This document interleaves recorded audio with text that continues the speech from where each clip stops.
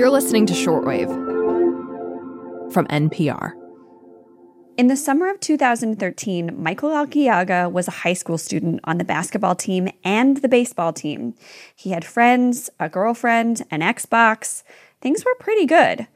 But he kept getting these nosebleeds, and they were getting worse despite medical procedures to fix them. I woke up in the morning and I went to go wake him up, and I went in his room and it looked like a crime scene. I mean, he had his shirt off and he was sleeping, sitting up in his bed, and he had blood all over him, all over his pillow, all over his bed. And I just woke him up and I was like, Michael. That's his mom, Christy Alciaga of Everett, Washington. She said he didn't want to wake her, so he fell asleep like that. Eventually, Michael was diagnosed with acute lymphoblastic leukemia, or ALL. But he was optimistic. He went to school, bald head and all, and was determined to be healthy enough to play baseball in the spring. He goes, wow, well, I can't wait to be able to say that I beat cancer. The cancer had other plans. 6 months later, it wasn't responding well enough to multiple rounds of chemo and an experimental treatment that they were trying. And so, running out of options, doctors thought maybe they could try the experimental treatment again at a higher dose. But first, they needed to give him a different chemotherapy that Christy remembers Michael's doctors calling the big gun. I don't even think that the infusion was complete and he started puking. And he had never done that with any of the other chemos. The big gun failed. I expected him to have kind of a rough time, coming back and his numbers recovering, and then have a bone marrow transplant, and then, spend a little bit more time in the hospital and then be cured. And instead he walked in that hospital and, he never walked out.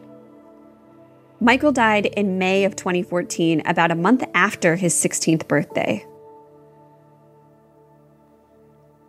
The Food and Drug Administration gave this strong chemo, clofarabine, something called accelerated approval in 2004 under the brand name Clolar.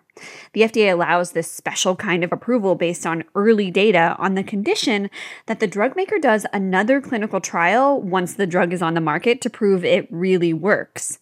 If not, the FDA could pull away clofarabine's approval. But for nearly 18 years, the study remained incomplete. So nobody really knew if the drug worked or did more harm than good. And this drug maker isn't the only one to drag its feet. Today on the show, accelerated drug approvals and why criticism of them has crescendoed in recent years. I'm your host, Aaron Scott. I'm Sydney Lupkin, NPR's pharmaceuticals correspondent. And you're listening to Shortwave, the daily science podcast from NPR.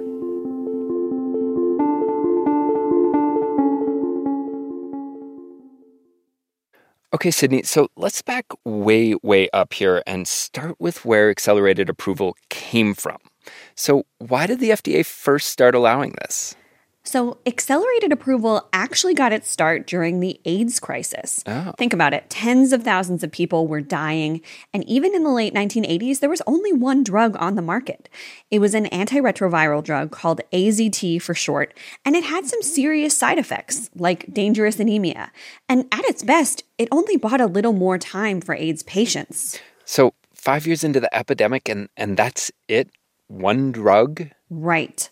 And I wanted to talk to someone who really lived through all this, so I eventually got in touch with J.T. Anderson, who's now in his late 70s, and he told me that back then, he and his partner decided that they just wouldn't get tested for HIV because it would be very scary if we tested positive. At that time, it was a death sentence. I don't think either one of us wanted to face that. He remembers doing these funeral/protest marches down Santa Monica Boulevard every month because that's how often someone in his LA-based activism community would die. Yeah, and they were protesting because it seemed like the government and the drug makers were completely ignoring the epidemic because it mostly affected gay and bisexual men. So, Sydney, what about other drugs? Were they coming? They were, but not fast enough. It can take 10 years or more to develop a new drug and get it on the market. But people around JT were dying all the time. So in 1988, he traveled with members of the LA chapter of the advocacy group ACT UP to FDA headquarters outside Washington, D.C. for one of the group's biggest protests yet. The activists were demanding that the agency get more HIV drugs onto the market and faster. There were employees at the window, and many of them were cheering and many of them were waving. So there was some encouragement that, they were trying to say, we're with you. So fast forward to 1991, when a second HIV drug named DDI won FDA approval using a new approach. Okay. Instead of waiting to find out whether the patients taking the drug lived longer, which is sort of the gold standard of FDA drug approvals, the FDA based its approval on something that took less time to study. In this case, it was how the medicine affected a kind of white blood cell. The FDA ultimately allowed the approval, but the drug maker had to commit to finishing 2 clinical trials that were already underway. And if those trials didn't confirm efficacy, the pharmaceutical company agreed to withdraw the drug from the market. Sydney, when you put it in the context of the AIDS epidemic, I totally understand the logic of accelerated approvals. I mean, these patients were taking a risk, but their other option was most likely death. Meanwhile, we would eventually know for sure whether the drug works because that's the promise. Right, and that was the first unofficial accelerated approval. The next year, the FDA formalized the process in a regulation based on that second HIV drug experience, and that ushered a bunch of HIV drugs onto the market, giving patients options. And because the confirmatory trials were already underway, they were finished pretty quickly, and the accelerated approvals got converted to regular approvals. The drugs worked. But that's not really universal, at least not anymore. Yeah, I mean, that's definitely not what happened with the chemo drug that Michael took that you mentioned earlier. Exactly. So I took a look at 30 years of FDA and NIH data to see what was going on with all the unconverted accelerated approvals. And Aaron, I found that of the currently outstanding studies required, 42%, or 50 studies, either took more than a year to begin following accelerated approval or they hadn't started at all. Wow. 19 of those required studies still haven't started 3 years or more after accelerated approval. 4 of them haven't started more than 10 years later. Wow. So they get this speedy approval in the name of helping patients, and then they're just asked to do another study to make sure the drug really works, but they don't even start that study for sometimes years? Correct. But the regulation we talked about that established accelerated approvals in 1992 said that studies should usually already be underway at the time of approval. So, Sydney, when you were doing your reporting, what was the reaction you were getting from people you were talking to about it? Well, Greg Gonsalves, a Yale professor, called our findings a sign that the accelerated approvals process is fundamentally broken.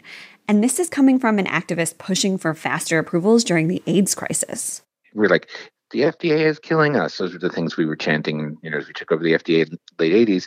But, by the early 90s, we're like, oh my God, we opened the Pandora's box. Pandora's box. So, Sydney, isn't there like a deadline? I mean, why are these studies taking so long? So remember that phrase, studies should, quote, usually be underway? Uh-huh. The FDA told me the word usually is the problem. Okay. So when I was talking to Dr. Jacqueline Corrigan-Correa, who works at the FDA's Center for Drug Evaluation and Research, which is basically the part of the FDA that approves drugs, she told me that the agency would like to always have these confirmatory studies already underway at the time of the accelerated approval. But there's really no firm regulatory requirement. We don't have the authority to stop the approval. If you have the data and it meets accelerated approval and there's this unmet medical need, we need to go forward. She said that most accelerated approvals do eventually go on to be converted to regular approvals or withdrawn, and that only around 10% are still waiting for evidence after 5 years. Yeah, but 10% seems like a big deal if you're one of those patients waiting for information and trying to make an impossible choice like Michael's mom. Do these patients at least get, a discount on the drugs that haven't been proven to be effective yet? No, the FDA has no say over prices. So once it okays a drug to get on the market, the drug maker can set the price wherever it wants. Not only that, but when I reached out to GoodRx, which is a website that helps patients get discounts on drugs and also does research, they took a look at accelerated approvals versus other drugs and actually found that there were more drug price hikes among accelerated approval drugs, 26% more over 10 years. Wow. Okay. And where does this leave people like Michael and his mom who need to make decisions about treatment now? it can leave them in a really tough spot. When I told Christy, Michael's mom, that Clolar hadn't been shown to extend patients' lives, she was surprised. She said it's possible she just doesn't remember his doctors telling her that, but even if she knew that there were missing pieces in the evidence backing clofarabine, the generic name for this last resort chemo Michael got, she said she would have still wanted it for him because he was out of options. It's just kind of this big, ugly circle that no one wants to be in because, damned if you do, damned if you don't. So, Sydney, it's been 18 years since clofarabine got accelerated approval. What's going on with the study that was supposed to confirm that it works? So until recently, the FDA's record about the study called it delayed, but said the drug maker planned to submit alternate study data. Its most recent new deadline was listed as December 31st, 2019. This week, the drug was finally converted to a regular approval after 18 years. The drug maker, Sanofi, which acquired the company that made clofarabine more than a decade ago, told us that it's working with the FDA to fulfill its promise to do the study. Dr. Mikhail Sekaris, a former chair of the panel of experts that gives the FDA advice about cancer drugs, says drug makers are partially to blame. They're committing to doing this, and they're failing our patients by not completing these trials to, at the very least, confirm the initial benefit seen in a limited population of patients to gain accelerated approval. On the other hand, it is also on the FDA to police this. However, a withdrawal based on the absence of a study could be devastating if the drug in fact really does improve overall survival, or even if it just makes patients feel better.